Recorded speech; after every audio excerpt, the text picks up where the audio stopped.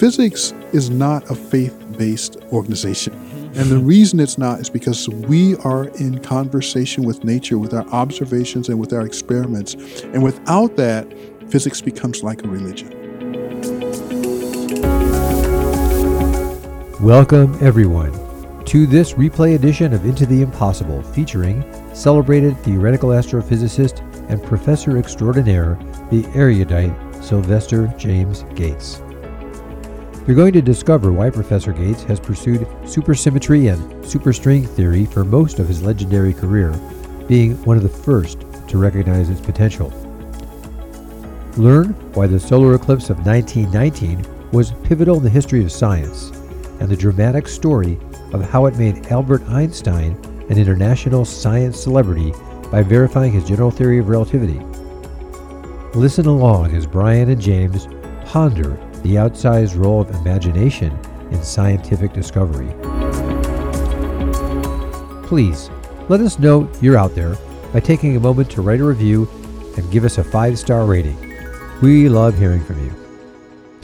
Now, come along as your host, Brian Keating, and Professor Gates discuss the gripping book, Proving Einstein Right, as we venture into the impossible.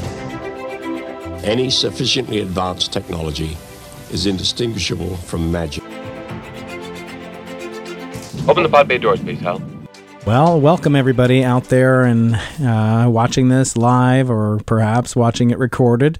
I am Brian Keating, and I am the Associate Director of the Arthur C. Clarke Center for Human Imagination at the University of California, San Diego. And today, I'm also a physics professor. And today I'm delighted to be joined with James Gates, who is a professor at Brown University. He is the director. He is a Brown Theoretical Physics Center director in Brown University, which is my alma mater, where I got my PhD so many years ago, and remember with great fondness. And I only wish that he had been there when I was there. Maybe I would have had a different career, and maybe could have advanced to experimental physics in my absence. But today we're here to talk with Professor Gates about his new book, which is called Proving Einstein Right, and some aspects of the continual quest that physicists such as Einstein, all the way up through lectures on gravitation by Feynman and others leading up to Jim and Stephen Hawking, have really been compelled to understand what is the nature of gravity and how enticing and how fascinating gravity is. And I wonder, given all the contributions you've made in physics, especially in supersymmetry, which is, in some ways really sprang from your brain in the 1970s while you were writing the first degree on that PhD thesis on that at MIT, and then had so much influence on physics. And in some sense, even though you're the father, sometimes I joke you're kind of denying paternity in some sense, that you're maybe not as comfortable with some of the claims made about supersymmetry. So I hope to get into all this. We'll try to keep it general so people will get interested and get to know Jim's work if they don't already know it already. And so first I want to welcome you back to San Diego. Well, thank you, Brian. This is my first time on your campus. I've been here to San Diego before, but never here at UCSD. Yeah. Let me correct you about one thing I think important for anyone who will be interested in proving Einstein right to know. I have a co-author. Yes. She is a novelist. Yes. She has written novels for 30 years, and she is extraordinary as a writer. So the thing that is kind of weird about our book is, what happens when a theoretical physicist bumps into a novelist? Because, as a theoretical physicist, we're not expected to be great writers, right, and novelists are not expected to know about physics. So the book really is something that could only be done in a team, and we're quite proud of what we were able to accomplish. Yeah, I was delighted to be asked to see and look at some of the early, first edition of the book over the summer, last summer. And was really gripped by it, as I said, and discussing it with you and with Kathy, your co-author, who's just a wonderful writer, and so energetic about the physics topics that are covered. For a non-expert, I was blown away. But I said it reads like a novel, and I actually didn't know she was a novelist when I said that. And I said it's truly a page-turner, so congratulations on that. And I'm really excited about that. And why don't we just start right there? So, okay. So the title, Proving Einstein Right. So normally when I talk to people in the press, especially after different events that have transpired in my career, I've become reluctant when people ask me, what do you hope to discover with your experiment, the Simons Observatory or BISO or whatever? What do you hope to discover? And usually I say, well, jobs as experimentalists is really to prove people wrong, not to prove them right. And maybe it's different in theoretical physics, but what is the origin of that title? What does it mean to you and to Kathy in writing this? Well, first of all, Kathy Pelletier and I respect highly the work of people who actually go out and look and talk to nature. Theorists don't actually do that to a large degree. We exist in this kind of duality between mathematics and reality, and we're always in tension trying to find a human way to tell a story. And so Kathy and I, in writing this book, although we chose the title Proving Einstein Right, for the reader who is actually carefully watching what we're doing, we also try to get the reader to understand that science doesn't prove things right. It proves things wrong. And in fact, one of the things that I quote of Einstein, which is a real favorite of mine, is, I'm going to paraphrase, he basically says that the life of a theorist is not to be envied. And the reason is because nature is a very strict taskmaster. And she never says you're right. The most she will give you is a maybe. Maybe. Yeah. And even then, he conjectured that at some point, maybe all theories will be found to be wrong. So it's a very interesting relation. I know the public thinks that science is about things being right, but you can't prove things right. Right. Yeah. And in fact, I think a friend of ours, mutual friend Alex Filipenko at UC Berkeley, said something to the effect, and maybe he's quoting it in somebody else's name, an experimentalist only needs to be wrong once in his or her career to have her career terminated, but a theorist only has to be right once in his or her life to make a career. And, stakes are high, and I think, Einstein had many blunders and mistakes, and of course our other mutual friend Mary Olivia wrote a book about not only including limited to Einstein, but many other famous physicists and biologists, et cetera, that made, blunders, quote unquote, that sometimes turned out to be, prescient and sometimes turned out to be not so. And I always find it interesting that, Einstein's predictions that lead up to this book, and the book spans over a decade of time, from 1911 to 1922, and it's a very loving portrait, and you get into the minds, you get into the psychology of these astronomers, these financiers, these travel agents. It's just unbelievable how were you able to, you're previously known for writing very technical books on supersymmetry and things like that, or your other passions. How was it to both have to carry the water, so to speak, for the physics meat and potatoes, but also to get into the psychological and character studies that you did? Sure. Let me first of all, again, praise my co-author. It turns out, although Kathy predominantly has worked in fiction and writing novels, she has an amazing ability as a detective or as a researcher. And so she was able to actually, for example, contact descendants of the characters that we were writing about. And so we had access to writings that the characters were actually telling their families at the time they were doing these things. Right. And even later. So all praise to Kathy. Yeah, I remember getting an email from her, and sorry to interrupt, but she was asking, well, what's the maximum duration of an eclipse? And I'm like, are you sure Jim's not going to ask that? It was very journalistic almost that she was getting into it. So in such great deep. That's exactly right. In fact, Kathy paid me a great compliment recently. We were being interviewed, and she said that I have, in some sense, changed her as a writer.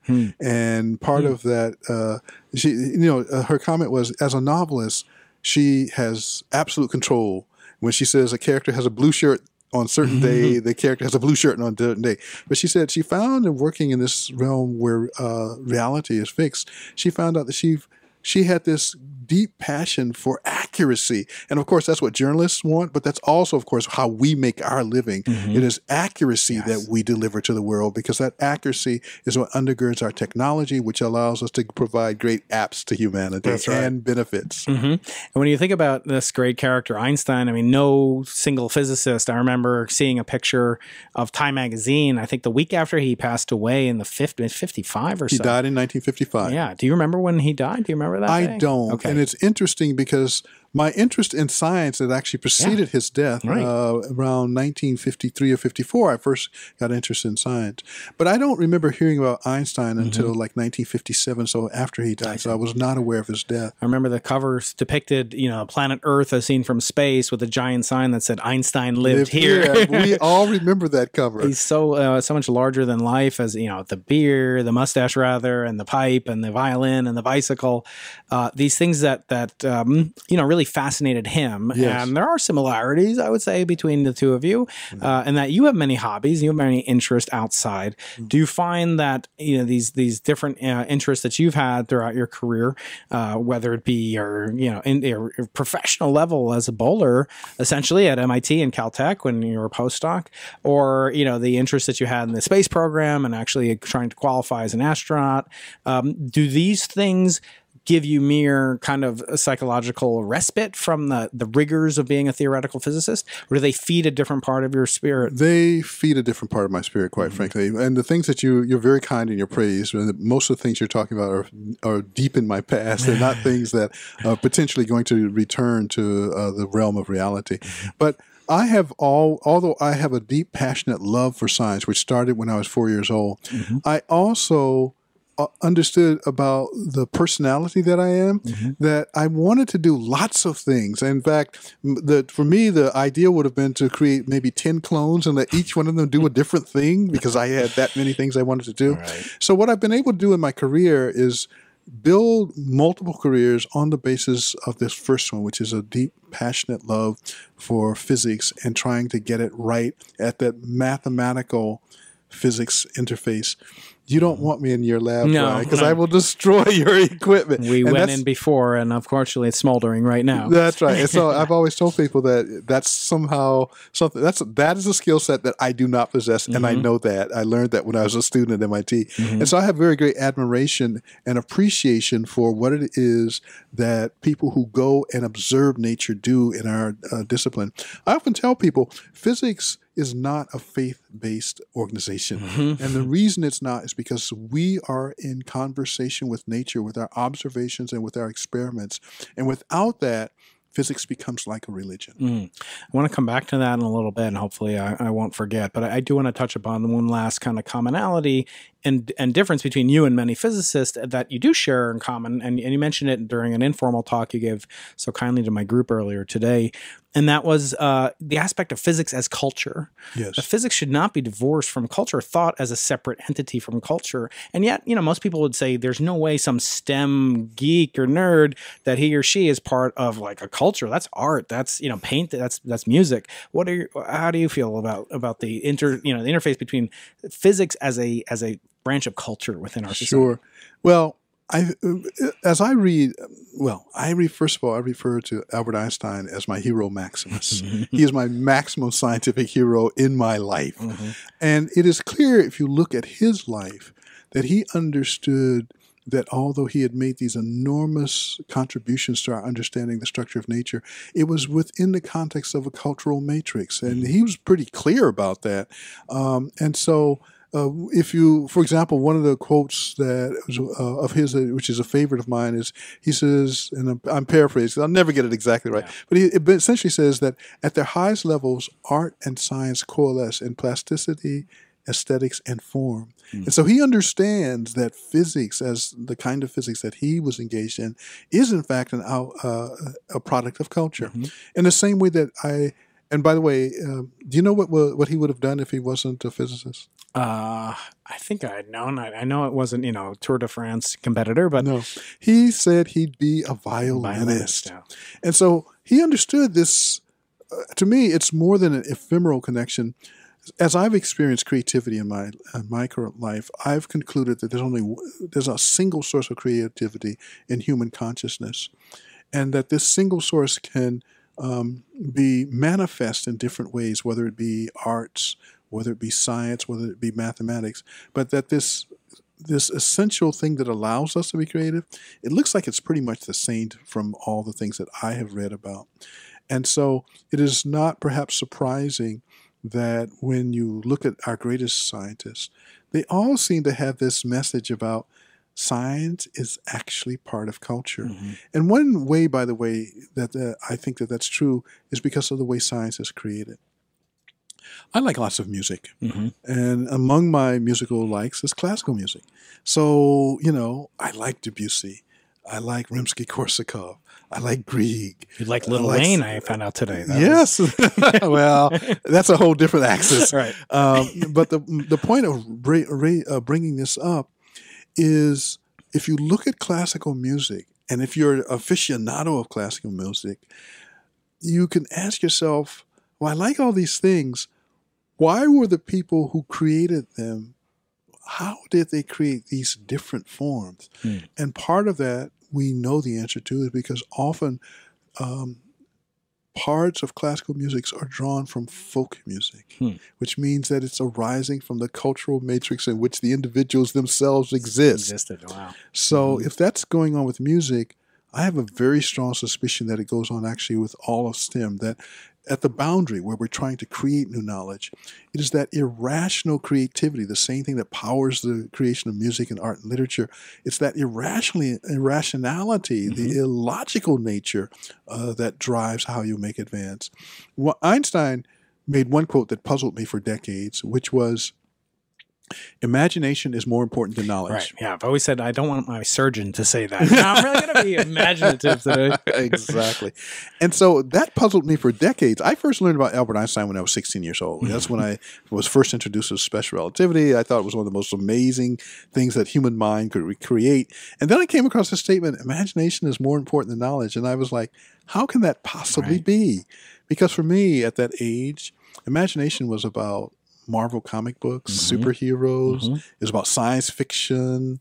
It was about the imagination just being a space where I could creatively engineer worlds within my ears. That's the way I thought about imagination. But for him to then say that that is more important than knowledge, like special relativity, like Newton's law, which are things that ultimately provide enormous benefit for our species. How could he say that was my question? Right. And so decades later, I think I concluded he was right. And I think it works like this. Knowledge is like a ball of finite size. At any given point in time, we humans have a finite amount of knowledge. And if you wait a decade or so, we have more. So the question is, how does this ball grow? And the answer, as far as I can tell and have experienced and watch other scientists work, is that we actually make up the new answers. And where does that come from? It comes from our imagination. Yeah. And if that's the case, then I believe that one can understand how the irrational and the illogical parts of us that are embedded in our cultural matrix are contributing to the achievement and growth of science. It's so interesting you mentioned that because, the center that I'm the associate director of is called the Arthur C. Clarke Center for Human Imagination. And the title of this podcast that we call, that is the podcast of the center, is called Into the Impossible. And it's based on a quote by Sir Arthur C. Clarke, which said the only way to determine what's possible is to go beyond into the impossible. And that's kind of this expanding sphere of knowledge. And what is it expanding into? Not the void, but really into ignorance, or perhaps into the impossible, which we don't understand. Yeah, I like to think of it as expanding into darkness because it's shedding light for the human mind in such a way that we as a species, at least in principle, have a shot of living more bountiful lives. So to me, that's what the expansion is about. So getting back to the book, Proving Einstein Right, that you wrote with Kathy Pelletier, this story is really a human drama, and it's spanning continents, and it's spanning World War II and World War I rather. Sorry, I meant pre-World War II, World War I, and across the globe. And it was a dangerous time, and it was a time of ideologies and passions and stereotypes stereotypes and prejudices against this type of physics, I always think, Einstein had one thing going for him in this quest to, maybe prove his theory of general relativity right, which is that he had the work of Newton that he was standing on whose shoulders he was standing. And he knew that there was something odd about Mercury. And that's a little bit different than say the state of affairs when we find ourselves today as physicists. We can make a theory, but oftentimes we can't. I shouldn't say we. I should say you theorists and your fellow theorists. You guys can predict a theory, but you don't often have a retrodiction against which to compare. In other words, he had this advance of the perihelion of Mercury, so they knew something was deeply wrong with Newtonian theory alone. Correct. For hundreds of years, perhaps. Absolutely. Right? And so how is it to work on this expansion into the impossible, as we were thinking? What would it have been like for him, as compared to someone like you in the modern era, where we don't really have testable, kind of retrodictions against which we can compare supersymmetric predictions to? Well, first of all, we do actually have some very mild retrodictions. Oh, really? Because, well, in the sense that you can't, as a theorist, you can't write something that would be in conflict with the standard model, because your friends would laugh at you immediately, sure. right? So in that sense, like I say, but you're right, the retrodictions are less sharply defined now than perhaps at any point in the history of the field. And that leaves room for lots of people to exercise their imagination and their creativity to try to imagine the way the world works. I, on the other hand, although you mentioned I was one of the early first adopters of the idea of supersymmetry, I'm actually an extraordinarily conservative physicist. And so although I think it's valuable to explore an idea like supersymmetry, and I think I even know why it's valuable, which is not what most of my colleagues believe, I think that we run a danger of trying to create scenarios where there are almost no retrodictions that confine our imagination. As I said, it's that conversation that stops us from being a faith-based operation. Right. Yeah. So maybe let's get back to that. So I've heard you and I have talked actually about this notion of what constitutes, good physics. And this is a matter of philosophy and taste. But it oftentimes comes down to Karl Popper, who was a logician, a philosopher, who came up with this famous demarcation kind of hypothesis, which said you can tell if something is scientific if it can be falsified. That's correct. And in many cases, so Einstein's theory of general relativity, which is a large portion of the subject of your book, Proving Einstein Right, was known, at least could explain it, although there were some errors, factors of 2 in the Mercury calculator. That's a factor of 2 between physicists. And it could have easily been proven wrong. And in fact, many people had deep suspicions, even decades. And you mentioned this in the book. You guys point this. There were deep suspicions, if it were correct, really, even until after the 1919 solar eclipse. So we're celebrating the centennial of the famous eclipse that sort of solidified Einstein's reputation for all time. But even up until that time, it wasn't clear that there was any room necessarily for falsifiability of that. And I think people could say, well, there could have been some other theory that could have shown the advance of the perihelion of Mercury, and so you couldn't really prove it wrong. So is it the case that you see that Einstein was kind of in a no-win situation? Like he famously said, well, what if the expedition had been, had proven you wrong? And he said, I would have felt sorry for the good Lord because the equations are correct. Yes. I don't believe that he was really that confident. Do you? I do. You do, really? I do. Because, we have to reflect a little bit on his trajectory. So starting at 15, he, in his mind, begins to construct the philosophical basis for special relativity, and with a very simple question: what would the universe look like if I was riding on a beam of light? Right. So he starts from this philosophical basis with his earliest work, and it turns out to be an enormous triumph. It runs the table in the language of some poker games, right? And so, given that he had such success, and then the next problem comes along, how does he make his 1905 success consistent with the law of gravity, which is what leads to his 1915 work. But as you mentioned, he gets it wrong in 1911. I mean, he just totally blows it in 1911. But when he finally gets to the right answer and is able to show the precession of the perihelion of Mercury comes from his mathematics, the thing that he also said, there were 3 tests that if any one of them failed, the theory failed. One of them was precession of perihelion Mercury, but he knew that beforehand. Yeah, right. He just had to get to it. Yeah, the second ace in one, the hole. The ace in the hole, sort of. The second one, of course, being the deflection of starlight by stars like the sun.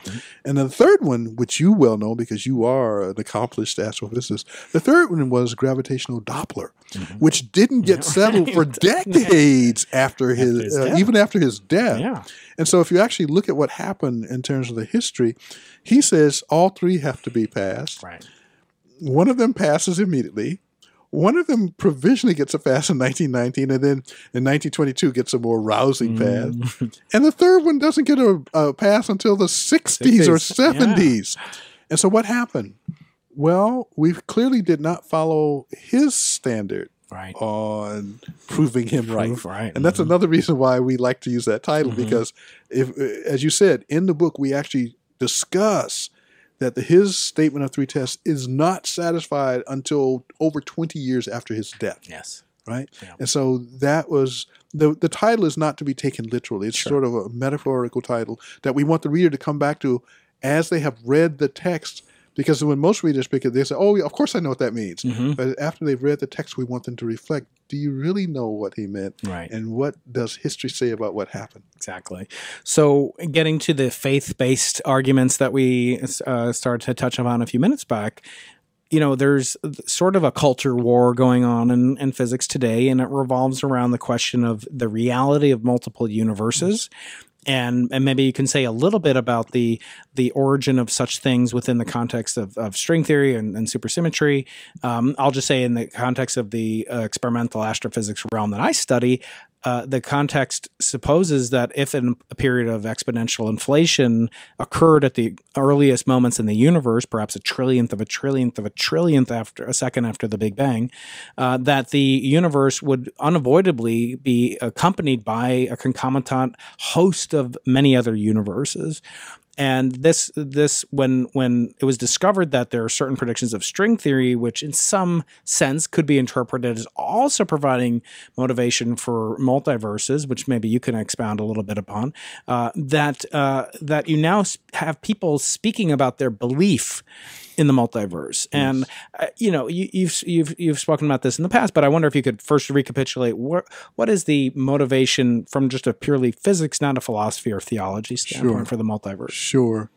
So many years ago, I was a participant in the television production of The Elegant Universe, where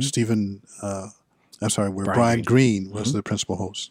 But Steven Weinberg is in it, and so is Shelley Glashow. And Shelley points out something very interesting in that presentation. And it's a problem, in fact, that bedogs string theory to this day. Essentially, I'm going to change the language of Shelley's work, but essentially what Shelley points out, not with such fidelity, is that the mathematics of string theory that has been broadly accepted by many, many theorists has this philosophical hole in it. And the philosophical hole is, if you take string theory in its simple mathematical formulation, it describes a universe that has 9 spatial directions, not our 3. And so you have to add this extra mathematical widget in order to get from the 9 dimensions of the math to the 3 dimensions of our observation. This widget is called compactification. And when string theory was first studied in the middle 80s, people were pretty sure there were some small number of such mathematical widgets that you could use. But what Shelley was sensitive to, although he didn't state it in these terms, was that no one has actually figured out how many widgets there are. And as long as you don't know how many widgets there are to achieve this result that brings the mathematics of string theory down to be consistent with our observations of dimensionality, then you have no way to falsify it. So he nails the point precisely in a way that most people who are aficionados of string theory have yet to address. It took me a decade to conclude that he was right. That it's the counting of the number of, the way I like to say it, until you can tell me mathematically how to count the number of widgets, you do not have a theory that's falsifiable. Now, on the other hand, string theory does have incredibly large numbers of these widgets. Depending on what variety that you want to use, there's Calabi-Yau compactification, and there's non-geometric structures, and there's asymmetrical orbifolds. The list goes on. And one of the amazing things to me is that every few years someone figures out another one of these widgets. Right? Taxonomy. Right? Yeah. So we found another widget here, right? And so that in and of itself is saying that there's an incompleteness. And so until you satisfy that condition, you can't falsify it, and that's really the essence of Shelley's message. So I think he was right. On the other hand, I about several months ago, I brought this issue up with a physicist at Harvard, Kamer Vafa, who is one of the folks who are working on a part of string theory. There's a part of string theory called F theory, and in that there is a fair body of mathematical evidence that you can count the widgets. If you can extend that to all possible string theories, then Shelley's objection goes away and it becomes falsifiable. But even Vafa, who's the proponent of something called the swampland, which you've probably heard about, in the context of F theory, which is really the initial, well, one of the places he spends a lot of his intellectual energy, even there is no absolute proof of the counting. And so until that happens, I'm going to be highly skeptical. So before we wrap up, I do want to think, years in the future, hopefully not decades and decades as it took Einstein to get verified. But if you could imagine future physicists and novelists collaborating together to write a book called Proving Gates Right, what would it be? What would the contributions be? What would you most like to see? If you could have one divine being answer any one question about the nature and origin of the universe, or the properties of its entities therein, what would it be? What fascinates you the most that you'd most like to know the answer to? So, as you know, Brian, I have been pursuing some mathematical approaches that have been described as avant-garde or eclectic. They involve taking differential equations and then recasting them in the language of networks and then studying the properties of these networks. So we call these networks adinkras. And this is something that I've received a fair amount of criticism, like, what in the world, why are you doing this? And the answer turns out to be because there are problems at the basis of string theory that I am aware of from when I was a postdoc at Harvard that no one has ever solved. Right. And so that suggests that if you have a problem where, the community to which I belong contains many individuals of which I am in total awe and admiration of their intellect. Just absolutely the case. And yet none of these people have been able to solve this particular problem I'm describing. That suggests that you need a new tool to attack the problem. And this network approach was my effort to start to develop a new kind of tool to attack this problem. So I've referred to this problem as the white whale in my life. I'm like Ahab chasing this white whale through the darkness that the knowledge expands into, right? And so if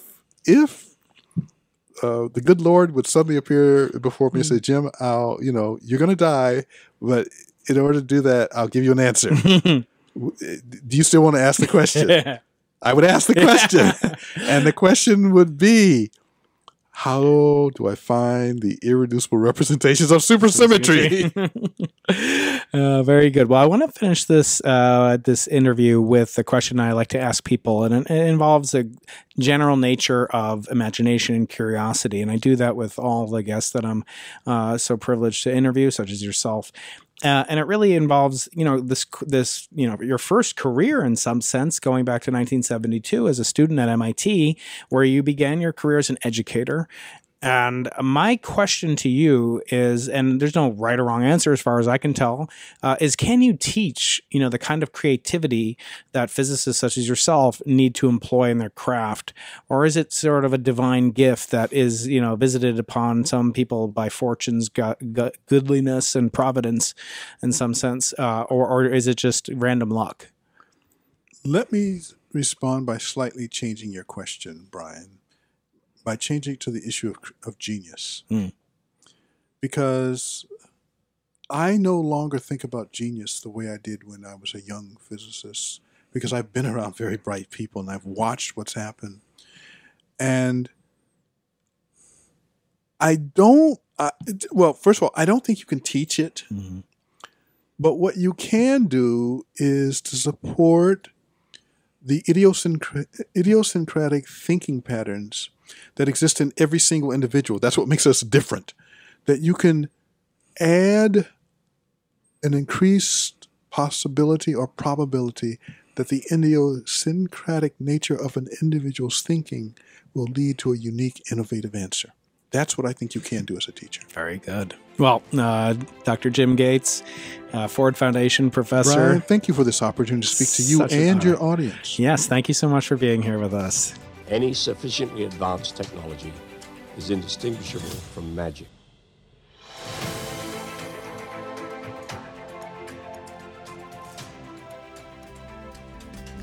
Thanks for listening to this replay episode of Into the Impossible with your always inquisitive host, Brian Keating. Please leave us a review. Professor Keating loves hearing from you. For a chance to win your very own piece of space dust in the form of a meteorite fragment, subscribe to Brian's mailing list at briankeating.com. And remember, always be curious.